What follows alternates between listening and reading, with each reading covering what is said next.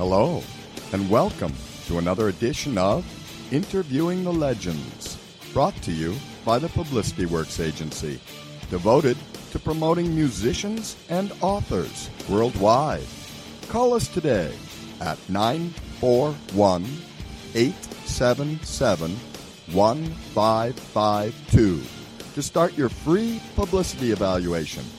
Remember, we shine only when we make you shine.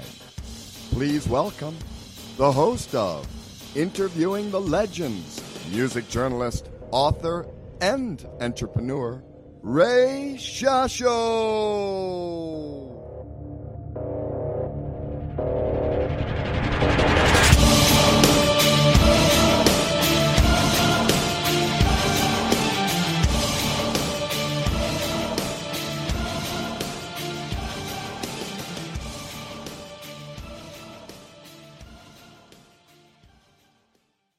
Once again, everyone, I'm your host, Ray Shasho. Welcome to another edition of Interviewing the Legends on BBS Radio TV, brought to you by the Rockstar Chronicles, Series 1, my new book featuring over 45 intimate conversations with the greatest music legends the world will ever know. It's available now at bookbaby.com and amazon.com. Well, when sax player Emilio Castillo put together the band that would evolve into Tower of Power in 1968, he had no grand expectations. They were just hoping to get enough to play the Fillmore. Castillo said, "I started the band in Fremont at John F. Kennedy High with my brother Jack, who was the original drummer. The band moved up to Oakland and took off, packing clubs with their horn-driven sound. Oakland is our sound," Castillo said. "I always say you can take the boy out of Oakland, but you can't take Oakland out of the boy."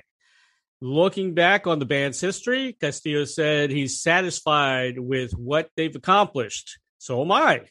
We're not a band that reinvents itself every time we go into the studio. We sound like Tower of Power, and there's nothing we can do about it. At first, I thought it was a curse, but as we kept evolving, I realized it was a blessing. We kept chipping away at the sculpture we were creating. The aim is to arrive at a masterpiece. You have to tell us if we succeeded. The group's latest release is Tower of Power 50th Anniversary, 50 Years of Funk and Soul, live at the Fox Theater. It captures Tower of Power's storied career with no holds barred victory laps concerts in Oakland, California on June 1st and 2nd of 2018. Performing their full spectrum of life-affirming funk and soul hits. It's available as a 3 LP set, 2 CD, 1 DVD package, standalone DVD, and digital audio configuration. These historic performances include special guest Lenny Pickett, who is the musical director of Saturday Night Live band, keyboardist Chester Thompson from Santana, guitarist Bruce Conti, and former vocalist Ray Green, who shows off his trombone prowess. Tower of Power's 50th anniversary is available now at Amazon.com. Please welcome to Interviewing the Legends, second tenor sax, composer, vocalist, and founder of the legendary soul, funk, R&B jazz group Tower of Power, Emilio Castillo, to Interviewing the Legends. Hello, Emilio. Hey, Ray, how you doing? I'm doing good, man. How about yourself? Very good. You know, me and you have kind of a similar heritage. You're Mexican and Greek, correct? Yes. And I'm Cuban Syrian, so that's kind of close. Syria is close to Greece. Parallel mode. Yeah, really, man. Do you speak Spanish? I don't speak Greek either. That's because you were born here. I mean, I know all the dirty words on both sides, but Me too. That's about it. I went up to Ed Guzman once from Rare Earth. He was a Congo player from Rare Earth. Yeah, and he looked 100% Spanish. You know, I went up to him, started talking to him in Spanish. He said, "Hey, man, stop! I'm going to stop you right there. I don't speak Spanish, dude." And I said, "You got to be kidding me." Well, that's because he's from Detroit, and that's where I'm from. Man. Exactly. In the 50s in Detroit, man, it was about you're raising your kids to be Americans. You know. Yeah, so I regret it. I wish I spoke Spanish. Did your parents speak Spanish and Greek in the house? Not in the house. No? Like if my dad's brothers came over, or like that, they would speak Spanish. But no, they didn't speak it in the house at all. Well, see, I grew up. Yeah, I grew up with my abuela, my tios in the house, and I should be speaking fluent, but I'm like you. I fought it when I was a kid, and I'm regretting it now.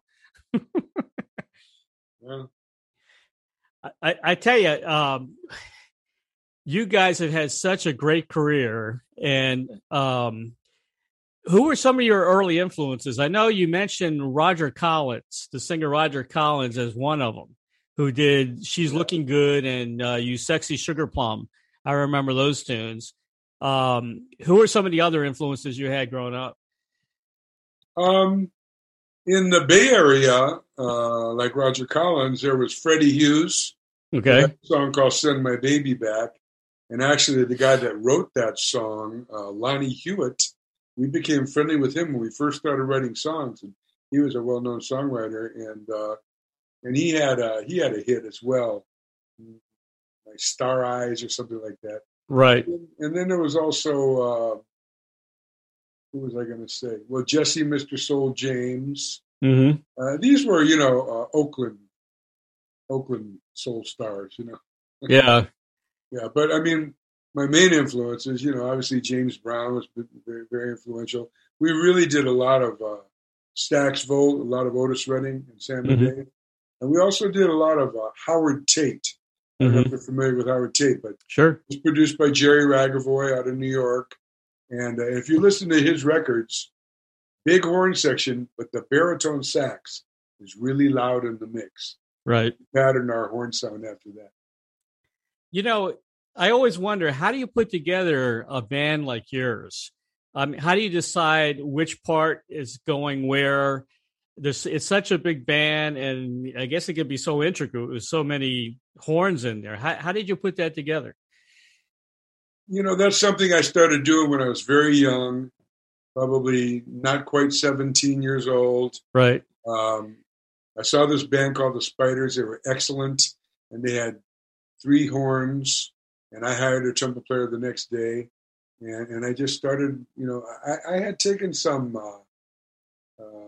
theory lessons, music theory lessons. Really? Yeah, private. The bass player from Dave Brubeck. Right. He gave me not a lot, but several, and I kind of took that knowledge of harmony and time, and I used it in the band. Everything that I learned about music, I always did it hands-on with the band. I always tell people, I'm a very mediocre sax player. I don't play keys really great. I don't play guitar really great. I only use them to write on. Right. My main instrument is the band. I know how to harmonize vocals and harmonize horn parts and come up with unique rhythms and come up with guitar parts and bass parts that kind of go in there like a fabric. And that's kind of my forte. That's not easy to do. That's there's not many band leaders, like that. When you started, 16 years old and you're 50 and you're 70 years old now, it does get easier. Yeah, some of the great band leaders. And I think it, Doc Severinsen, who had a great band, and of course Buddy Rich. You must have known Buddy, huh, through the years. I didn't know him. I had met Doc Severinsen, though. Yeah. And, I wasn't a big band fan, to tell you the truth. Man. Really? My thing has always been vocalists and songs. Okay. When I grew up as a kid, I lived in Detroit till I was 11. Right. My parents were playing Dinah Washington, Ella Fitzgerald, Nat King Cole, the Platters, Bill Doggett, Elvis Presley. And I dug songs and I dug singers. Even to this day, that's what I live for. Even yesterday, I'm driving around in my car. I got Dionne Warwick's greatest hit. Sure. Marveling at Burt Bacharach's writing style. And mind you, I've studied him for years. Burt Bacharach. And I can still listen to it and learn as I go. Yeah. I've had Dionne Warwick on the show. I asked her, I says, how do you take care of your voice? I guess you don't smoke. He says, hell no, I've been smoking since I was a teenager and I haven't stopped. So that surprised me. Unique animal, that one. Yeah, exactly. Another band I think you mentioned is a band that you really admire, Sly and the Family Stone, which I did as well. You know, they were tremendous.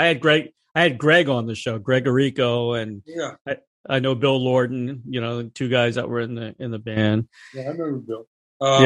Yes, we had the unique opportunity of watching Sly before he ever made a record, or before he released one anyway. He played at a local club right near our house. And we were underage. We were 16, but we used to go there anyway on the weekends. And we'd go around the back, climb over this cyclone fence, and go through the pool area and go in the back of the club. And we watched Sly from 9 o'clock till 6 in the morning. Wow. And then they served free breakfast. Really? Yeah. Very cool. Frenchie's the name that every famous act in the world there. And we wound up playing there years later, many times. Was Sly a DJ as well? He was a DJ first on KSOL, K-Soul Radio. Okay. Then he took a little sabbatical, came back and did another stint at KDIA, which was a bigger soul station. You know. Yeah. And he was also a record producer. He produced the Beau Brummels. I did not know that. Yeah, he produced Laugh, Laugh, and Just a Little, all those Beau Brummels hits. Wow. He produced those for Autumn Records. Yeah, I love Sly and the band. You know that to me they're like the Beatles of funk. You know, they really are. Summer of Soul. Yeah, exactly. Yeah, I saw it. That's on. Yeah, I was invited to the premiere here in Phoenix. Is that right? I didn't know that Sly was going to be in there. I was like, oh man, it just took me back to when I was a kid because I know. I watch him every weekend. You know. You grew up in Detroit. I grew up in D.C., so we kind of had a similar. You know, music to R&B was huge in DC as well, and soul music. Yeah, I was only there till I was 11. I really didn't get into music till I got to the Bay Area. You know, right? And but you know, as a kid, I got there when I was 11, and you know, no friends. You know, I'm new, right? And so the radio became my friend. And right at the time I got there, which is like 62, 63, Motown music started taken off, you know. Right. And so I'd be listening to the radio and, you know, missing Detroit and my friends there. And that's why I say I love songs, you know, all those Motown tunes. And plus all those songs by Lieber and Stoller and, you know, Carole King and Jerry Baldwin, all those Barry Mann and Cynthia Weil, all those New York songs from Broadway. What was that, 1650 Broadway? That building? Right. All those writers were there. And I loved all those songs. I always thought the Rock and Roll Hall of Fame should have been in Detroit. You know, there's more music coming out of Detroit than Cleveland. I mean, you had the rock and roll garage bands. You had the thing about Cleveland is they say that's where rock and roll started because of what's his name, the DJ. Right. I forget his name, but yeah, he was the one that played the first rock and roll record, supposedly. You know. Yeah, but all the great music came out of Detroit. Yeah, no, I mean, you know, if you think about it, and not just Motown. I mean, great rock and roll came out. Right. You know, so yeah, I agree with you. But yeah, Grand Funk Railroad, MC5. You know, Susie Quattro. You know, yeah, it's Ted Nugent. You know, a lot of great bands. You got a lot of tours coming. You got a big tour coming up, and I wanted to mention Too Short with Top on August 29th at Stern Grove in the Bay. That's kind of a festival, isn't it? Well, actually, it's Too Short in TOP. Oh, TOP. Okay. Yeah, on paper, looks like Top. Our new manager is friends with Too Short, and he. Okay. He called me up, you know, and he says, "Hey, I want to run something by you." I go, "Yeah, okay." And he says, "What do you think about having Too Short open for you at Stern Grove, which is a right?" And I don't really know that much about Stern Grove. I mean, about Too Short. So I said, "I don't know. Will he fill seats?" He goes, "Oh yeah." He goes, "He's from Oakland. You know, he's the biggest rapper." There you go. I go, "Yeah. Why would I have a problem with that?" He goes, "Well, he's a little explicit." And I go, "And what do you think I am, a prude?" I go, "All I care about is the business, man. You know, exactly. It's going to be a great show. Bring him on." And so, yeah, I'm looking forward to it. Yeah, it's many days. Joan Jett's going to be there. Joan Jett and the Blackhearts. They're going to be there, I think, August 1st. Thundercat, another band that's going to be there. You guys are going to be there August 29th, I believe. Yeah, we're the closing. You're the closing, yeah. Called the Big Picnic. Yeah, big picnic. Yeah, that'll be fun. Yeah. I'll tell you how I got interested in Tower of Power. I saw you guys way back when with Santana opening up 1973 in Meriwether Post Pavilion. That's when I first saw you guys. But you know who got me intrigued in the band? Lenny and his dance moves. Lenny Pickett. Because we also had Lenny Williams. But yeah. Lenny Pickett. Yeah, and I'll tell you a funny story about that. When Lenny used to, before he came in the band, he would be out in the audience dancing to our music. We had a song Down to the Nightclub, which had this little extra snap that kind of weirded the time out. Right. One guy out there dancing that could dance and do the snap and keep going and stay right in time. And so I thought of him. This guy, good rhythm, good dancer, played. Right. Bring him in the band. But the guy we had before him was really he was well known for his stage presence, Skip Mesquite. And so we bring in Lenny, and Lenny's up there, and he's burning it down when he's soloing and all that. But he's kind of motionless. And I said, Lenny, Skip was a big star when it comes to, live gigs. I go, right. You need to dance. And I go, when you dance, it needs to be flamboyant so that the guy in the 50th row can see you. And he goes, oh, okay. It's like the next night he starts flailing away and the crowd goes nuts. Next thing I know, he shows up with a patchwork outfit out of outfits, and he starts wearing these wild outfits. I go, yeah, now you got it, man. Then he started making all these custom-made tuxedos. He became quite a star, man, I tell you. I always wondered about that, if that was intentional or planned. And I guess now I know it's your fault. Not just me, because he also was sort of mentored by Jerry Martini. Oh, really? Who's a sax player from Sly and the Family Stone. Right. I remember how they used to dress. Yeah, exactly. They were always dressed wild, Yeah. And I think Jerry put a little bug in his ear, too. Yeah. He was cool. I loved the way he danced. It was kind of like your trademark. The band's kind of trademark when you guys did that. See our DVD for the 50-year anniversary. Yeah. He's up there dancing away. Is he? Great, yeah. Especially with What Is Hip, that's he goes crazy on that song. What Is Hip and Squid Cakes, yeah. Let's talk about the new album. 50th anniversary, 50 years of funk and soul, live in Oakland. What can you tell me about it? It was done, recorded in 2018, before the pandemic, so you got it out in time. Got some good music on there. We knew that we were going to be celebrating 50 years. We had just completed 2 other CDs. One was called Soul Side of Town. Right. We followed that up right before we did that concert, actually, with Step Up. And then we went and we played the 50-year anniversary at the Fox. Right. We augmented the band. So we brought in Lenny Pickett. We had the extra tenor sax. We brought in Ray Green, who's a fabulous trombone player. So we had 7 horns, We had Chester Thompson play on all night. So we had two excellent keyboard players. Our guy is Roger Smith, fabulous. And then we had Bruce Conti play a few songs. He played Squib Cakes and What Is Hip, and I think maybe So Very Hard to Go. Paco Prestia came and played. It was right at the time we just pulled Rocco off the road because he was having health issues. But he came in, played 4 songs, and then we had 2 extra background singers.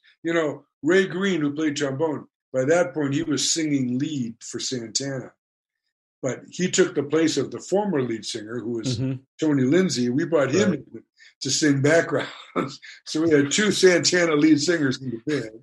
And then we had my trumpet player, Sal Cracchiolo, his wife, Melanie Cracchiolo Jackson. Excellent session singer. Just excellent. I used her on all 3 records. And so we had, those 2 extra backgrounds. So the backgrounds were just fat, And then we had a 10-piece string section. Yeah. It's the first time for us, and we just love that. Is the band officially 10 members right now? Yeah. And it has been forever. Yeah. How do you guys afford it? I mean, I always hear musicians say, we got to it's very expensive to go on the road with a big band. How do you guys do it? How do you manage? Well, it's a logistical nightmare, and we have it done with science. Right. We've been doing it so long, we know how to go lean and mean. But we're not traveling like the high price spread. We're not Guns N' Roses where each guy's got his own bus. Right. We're all piled on the bus together. But you know what? We're close. We love each other. Sure. And, we've been doing this a long time, and we do manage to stay in very nice hotels and get good gigs, eat a lot of great food, and we got it down to a science. Man, I love horns. That's real music. That's what we're lacking today. If you didn't have the legends like you guys, I don't know what we'd have a lot of auto-tune, I guess. I was going to tell you when I heard the name of your show, back in the early 80s, they were saying in print, Tower of Power's music will never, ever be popular again. Right. And they're a bunch of dinosaurs. Yeah. And so, I did a bunch of recording then and nobody would sign it. 10 years later, I released it. I called it Dinosaur Tracks. And then it was like, after they called us dinosaurs, it was about 5 years later, our horn section was touring with Huey Lewis, and Tower of Power was out there once in a while opening for them or doing midnight shows after them. They would sit in, and all of a sudden, the retro thing happened, right? It was Robert Cray and Bonnie Raitt and, all those kind of acts, and they started saying retro, and they said, so did you ever think that, your music would be so popular again now that retro is in? And I would tell them then, I still tell them today, I never even think about it. Right. Think about what's popular, what you call it. I never think about it at all. But we went from being a dinosaur to a legend, and I don't even remember when it happened. Yeah. You guys never sold out, which was very important. You stuck to your guns all these years. Well, what happened is we tried to sell out. Oh, yeah. The record company urged us, we want you to try of course. To sell like, some of these other bands. Yeah. Then we can get you airplay. And so we tried. If you listen to those CBS records, the last two of them, we're trying to sound like these other bands that are on the radio, but it always sounded like us, only a bastard version, And so finally, when all the record companies dried up and they thought of us as dinosaurs, I told the guys, I go, you know what? Let's just go back to the way we do it. And as soon as we did that, everything got better. When we play the music the way we want to do it, the fans love it. And what we realized, we can't do nothing else, man. It's sure. So very hard to go. That's one of my favorite songs of all time. It's a big hit on top 40 radio. It's a mainstay on top 40. Did you ever try to duplicate that, and have a commercial hit like that? Something similar that was very R&B, but very crossover? I write songs. It's kind of like fishing. You cast out and you get in the middle, and then you reel it in. It might be a chorus. It might be a rhythm. It might be a chord progression. It could be a lyric, but you just reel it in. And so I don't sit down and go, I'm going to write a hit. Up to silver. I don't do that. I just write them, and some of them fly, some of them we don't even try. But I still got them. What an incredible tune, though. I could listen to that forever. I love that song. When I first heard it, I said, "That's Tower of Power, really?" Because when I wrote the song, I remember I called my manager in L.A., Ron Barnett. I go, "Hey, Ron," I go, "We wrote a hit." And he starts laughing. I go, "No, I'm serious." And he goes, "Yeah, sure." I go, "No, listen." And I played it for him over the phone. And he goes, "Damn, I think you did." Yeah. That's pretty obvious. Lenny Williams. He made it big, didn't he? as a solo artist?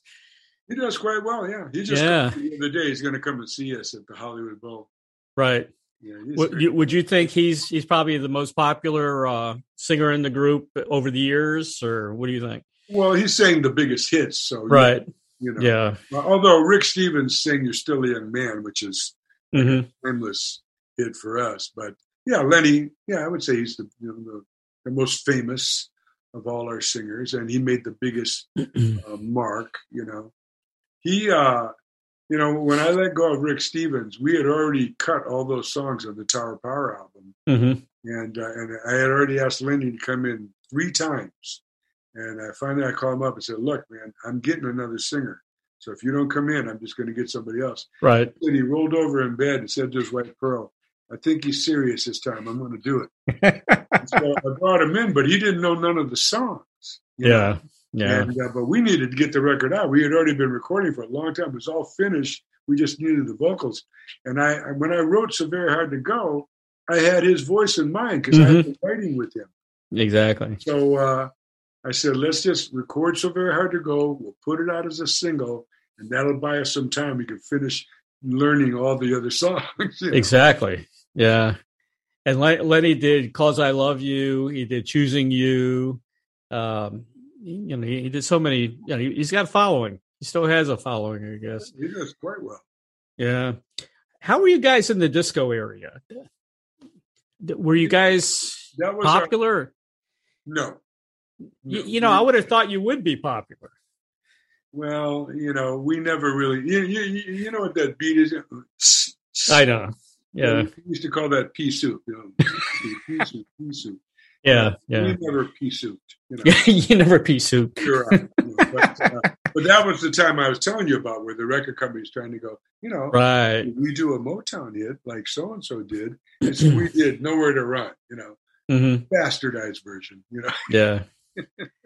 A lot of bands, not too many bands could cope with the disco era, and they lost their steam, and they were non-existent. But guys like Dr. Hook, Dennis LeCourrier, they fit in right, And I talked to Dennis. He said they were broke. They needed money, so they had no choice, And even Kiss they did one disco song back in that time, But you guys were more capable than those guys, You had all the firepower. More capable, but less willing. You could have done it very easily. I know what you mean. You didn't want to. We did another song, "Rock Baby," that was, supposedly going to be our big disco hit. Yeah, It was good, but it just sounded too much like Tower of Power, man. It wanted to sound like Giorgio Moroder, Yeah, right. You didn't want to sound like Chic. And I have a lot of admiration for Nile Rodgers, but yeah, no, I didn't. No, it wasn't. You guys did a lot of cool cover tunes too. And Me and Mrs. Jones, that was, you guys did a great version of that. Yeah, that came out very good. Yeah. Very proud of that record. And what's so awesome about you guys, you got a band that's been established for years, and other people want your band. And you've done that many, many times. You played on other people's records and, Well, mostly the horns, Right. Although we did the whole band with Jacob Collier a couple of years ago, and that came out. But, the horns, we played with everybody from, Bonnie Raitt, Santana, Neil Diamond to P. Diddy, Yeah, that's incredible. We did Pure Prairie League. We did Poison and Poison. Yeah, I got to hear that one. We did PIL. Yeah. I just had a couple of days ago, Binky Womack, who's a nephew of Bobby Womack. You remember Bobby Womack? I think didn't you guys do something with Bobby Womack well back? No, but I've had a lot of people work for me that worked for him, so right, a lot of stories about Bobby. Yeah, he's one of my favorites. Yeah. Well, Binky's carrying on the tradition of the Womack family. He really is. His music is great, but he's not getting a lot of publicity, a lot of press, and I do my best to try to help him out, which is a shame because he's a pure R&B guy. He's the real McCoy, Yeah, I mean, maybe it's a PR management missing in his team. I don't know, because he should be all over the map. You think so? You would think so. He's the real dude. I know. But there's a lot of family members from legends that aren't making it. A lot of the Beatles kin are not doing it. What do you mean, like Julian Lennon? Well, Julian was big at one time, but now he's having a hard time. Yeah, You he's know? not doing anything that I know of. Yeah. I mean, Sean is not doing much. No. George Harrison's son is not doing much. What about Ringo's son, though? He's a good drummer. Yeah, he's a good drummer, but he's got his dad to help him out too. You know. Yeah, he holds his own, though. He's very good. Yeah. Did you see the Paul McCartney thing on Hulu? I didn't see it yet. The new one, the new interview. Yeah. What was that like? It was really good, man. Was it? Oh, yeah. But I was kind of marveling at Ringo, man. Ringo's deep, man. People they think he was some like little goofy drummer. Right. Very good drummer. He was a great drummer. I agree with you. And I think he still is, probably. You know, I know he always takes out a great band. Yeah. So who are some of your favorite sax players? I like Maceo Parker, Hank Crawford, Arnett Cobb, David Sanborn. David Sanborn, yeah. Michael Brecker. You know, we work with David Sanborn. The Horns played with him. He did a tribute. You remember that album by Ray Charles, Genius Meets Soul? Mm-hmm. Yeah, I do remember that. He did a tribute to that record, yeah, Montreux. And he asked us if we would accompany him. And we went there and rehearsed for a couple of days and then played Montreux with him and his band. And here's the thing about David Sanborn, man. We're in this little like schoolhouse, a little small building, and it's hot and humid and uncomfortable. And we're going through these charts over and over and over, you know. But the thing is, every time he played, I mean, every single time, even if he was just putting a new reed on, he played like he was playing to 50 million people. Really? It was unbelievable. I was like, man, this guy is seriously committed to his craft. Just wonderful. Unbelievable. A great guy, you know. Yeah. I love sax. Some of my favorite guys, I like Mel Collins, you know, he did with King Crimson, Alan Parsons. He's played with a lot of people. And of course, Dick Perry from Pink Floyd. The guy plays sax on all the Pink Floyd stuff. I like him a lot too. He's awesome. Here's an interesting question. I thought Scott Page did Pink Floyd. Oh yeah, that was later. Oh, okay. Yeah, Perry did a lot of the original stuff. Dark Side of the Moon. Yeah, Scott Page. Our Horns did a lot of work with Scott Page. Yeah, he's good. He's awesome. Yeah, he's good. He's really good at putting gigs together. Really? Yeah, he did like this thing called Rock and Roll Kitchen, and he had Brian Wilson and Jim Keltner on drums, and all these incredible musicians. And he did gigs like that, different shows and different, charity events. And he'd call us up, he'd pay us really great, and we'd be there. Really? Yeah, with these famous musicians. He had a real knack for putting it together. Huh. Is he a kind of a promoter too, I guess? Well, I mean, he had that element in him for sure. Yeah. That's one thing I've always wanted to do is be a promoter. And I still may do it. Who knows? You never know. Really? Yeah. There's nothing about that appeals to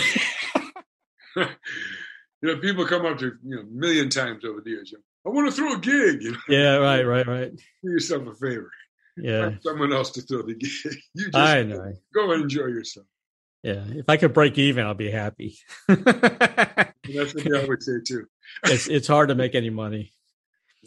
I became friends with a guy that promotes shows, and he did one here. I'm in Sarasota, in the Sarasota, Tampa Bay area, and he brought in John Mayall, and I was helping him to kind of promote it, and I did the interviews, and I covered the show and everything, and I went up to him and I says, "Do you have the set list for John Mayall? So I need it for my article."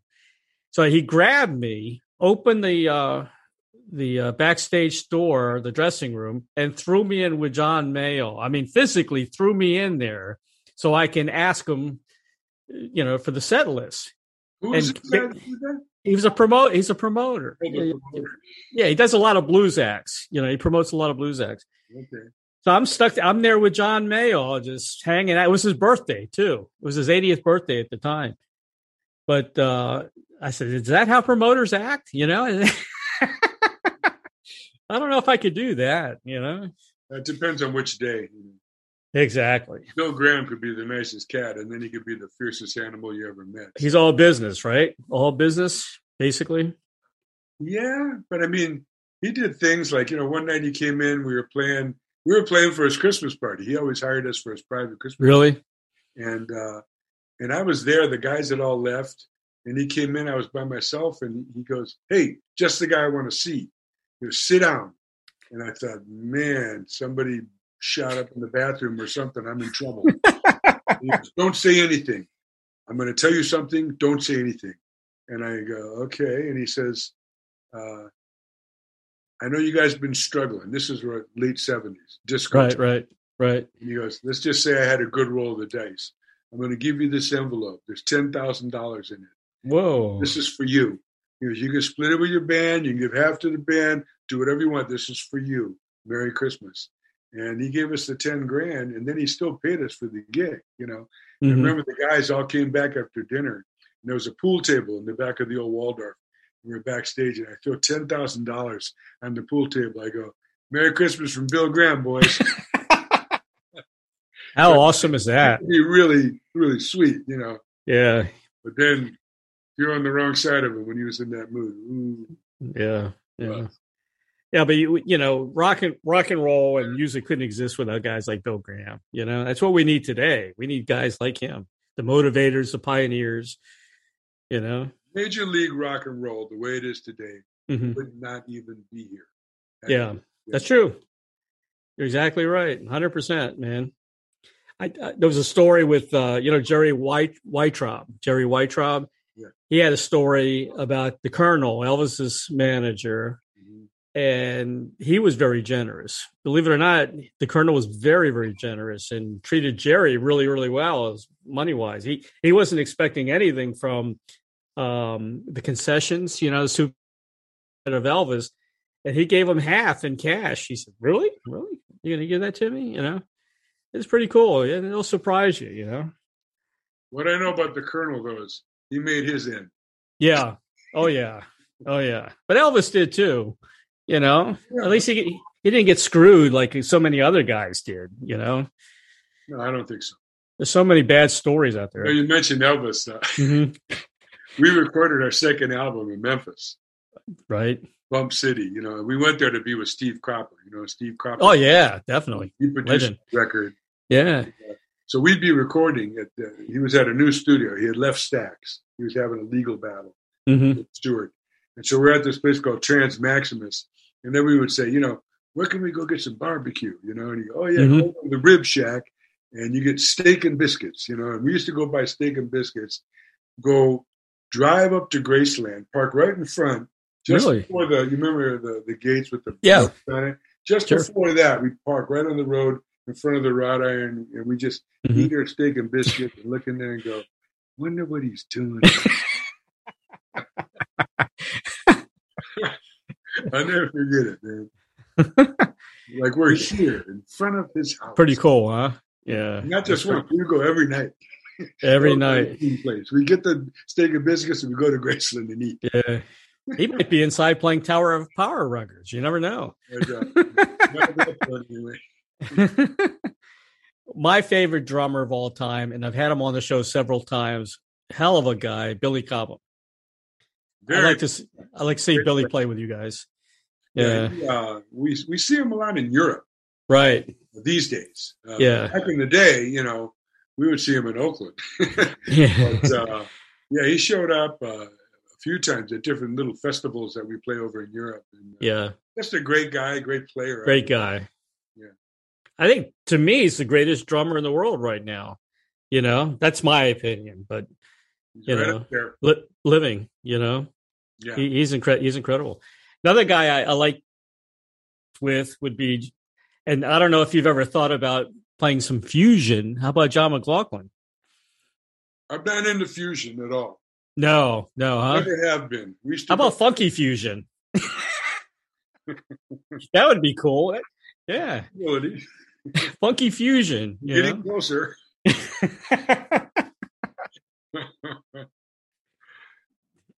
We need to start some new music, Genres, yeah.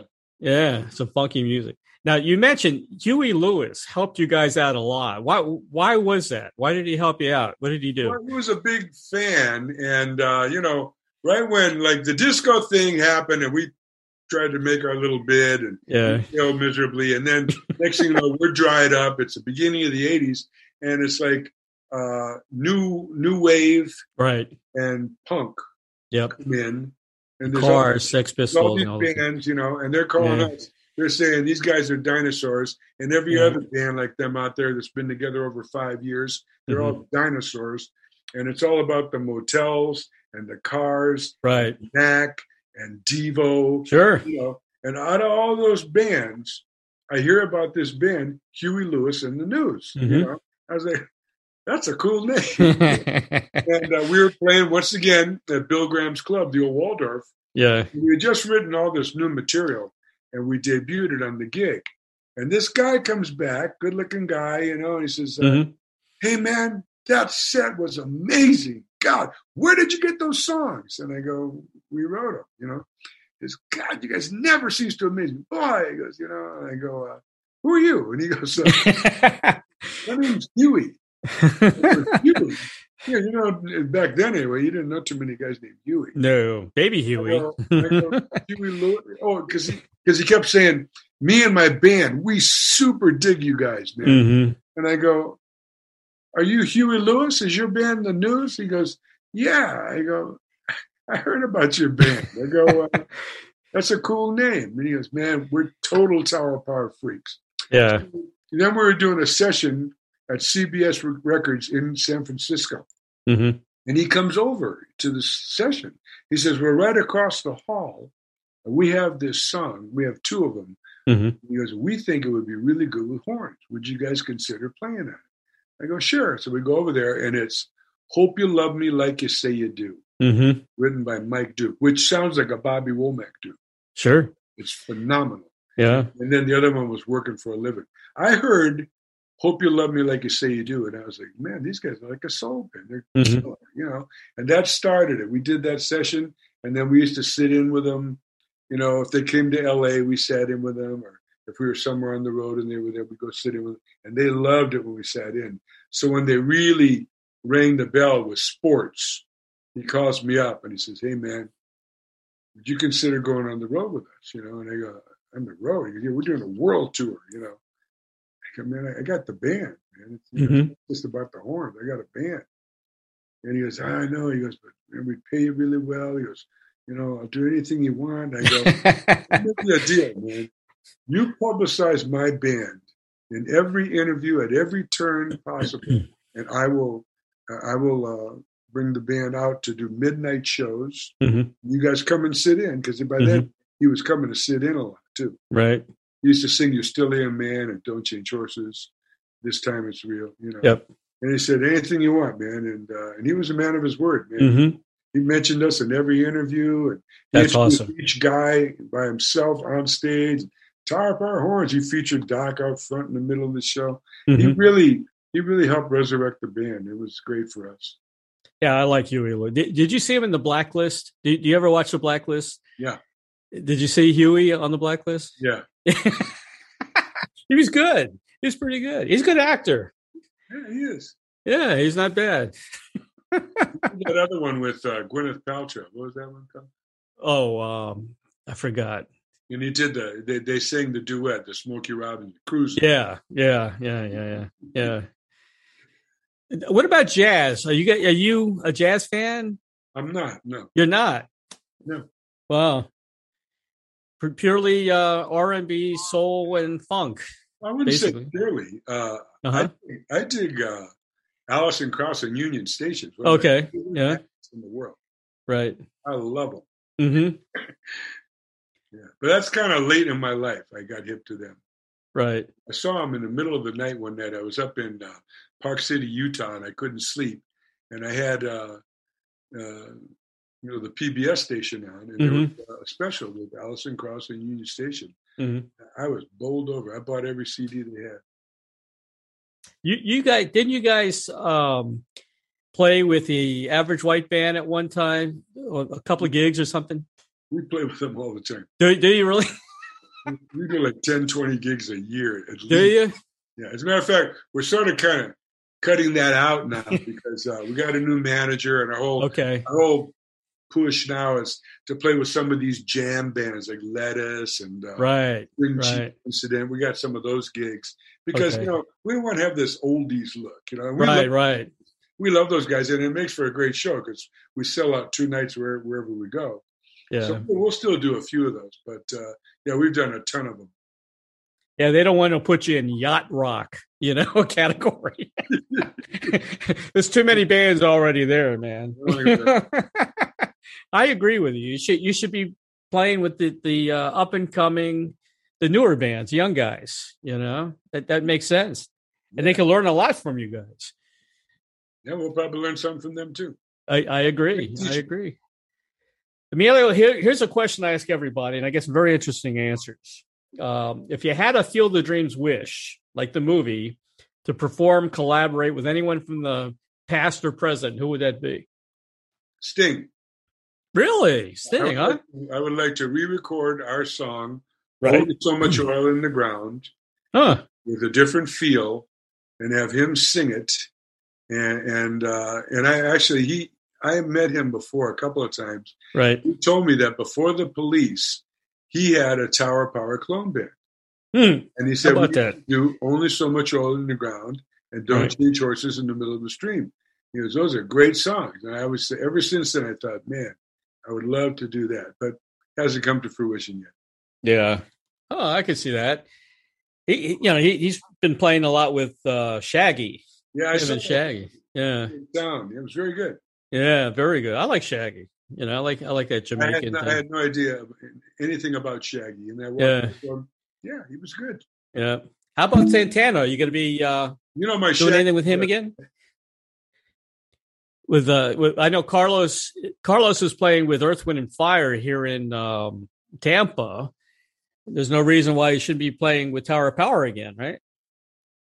Or is he too old for you guys? He might feel guilty for stealing my singer and my organ player. Oh, yeah, that's true. And my roadie. That's true.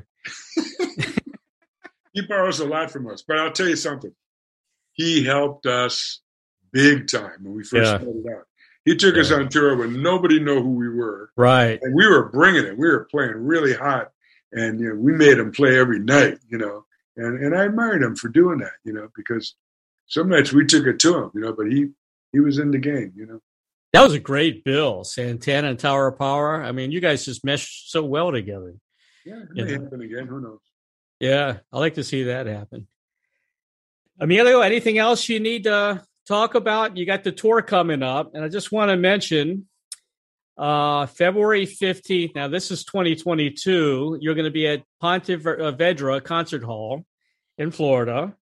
February 17th, you'll be at the Capitol Theater in Clearwater, which is, I don't know, for me, about 20 minutes away. I know all the guys are at the Capitol and Ruth Eckerd Hall, so I'll probably be at that gig for sure. And another Florida date, the Plaza Live in Orlando on February 20th. And again, we got to wait till 2022 for those gigs in Florida. I'm just trying to get to August 8th, the first big Hollywood Bowl, with Dave Koss. I mean, I'm still in, I'll believe it when I see it mode. Yeah, I know what you mean. Because now they just reinstituted the mask thing in L.A. In L.A., really? Yeah. Oh, yeah. Because the Foo Fighters were supposed to do a concert, and one of the guys came down with COVID, and now the mask thing is mandatory.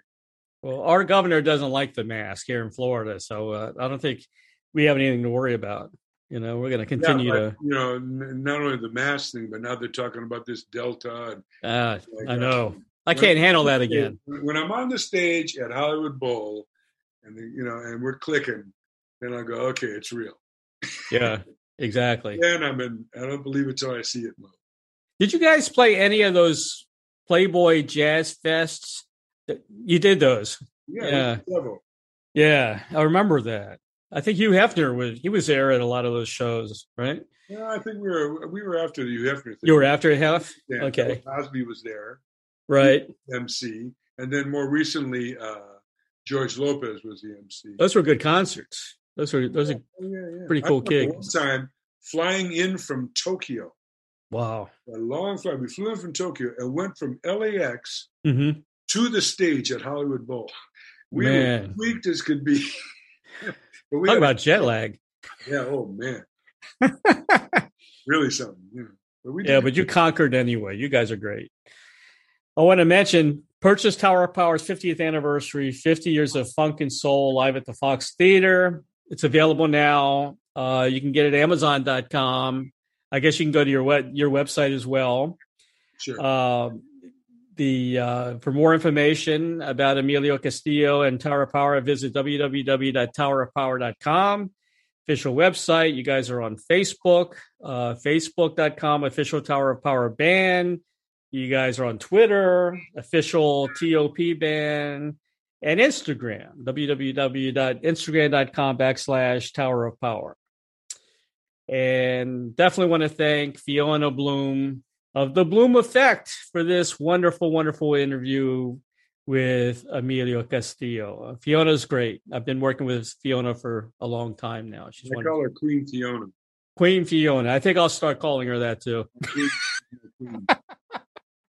Emilio, thank you so much, man, for being on the show today. We'll check in with you from time to time. Good luck on the tour, man. It's going to start very, very soon. I believe it when I see it. Take care, man. Good luck and, happy touring. All right, Ray. Thank you so much, man. All right, man. Take care. We'll see you. Bye-bye. Bye-bye now.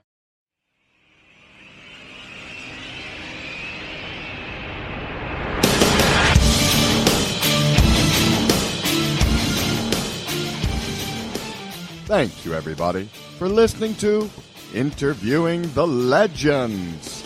Brought to you by the Publicity Works Agency. Call 941-877-1552 or visit us at publicityworksagency.com, specializing in author and music artist publicity plans. We shine when we make you shine.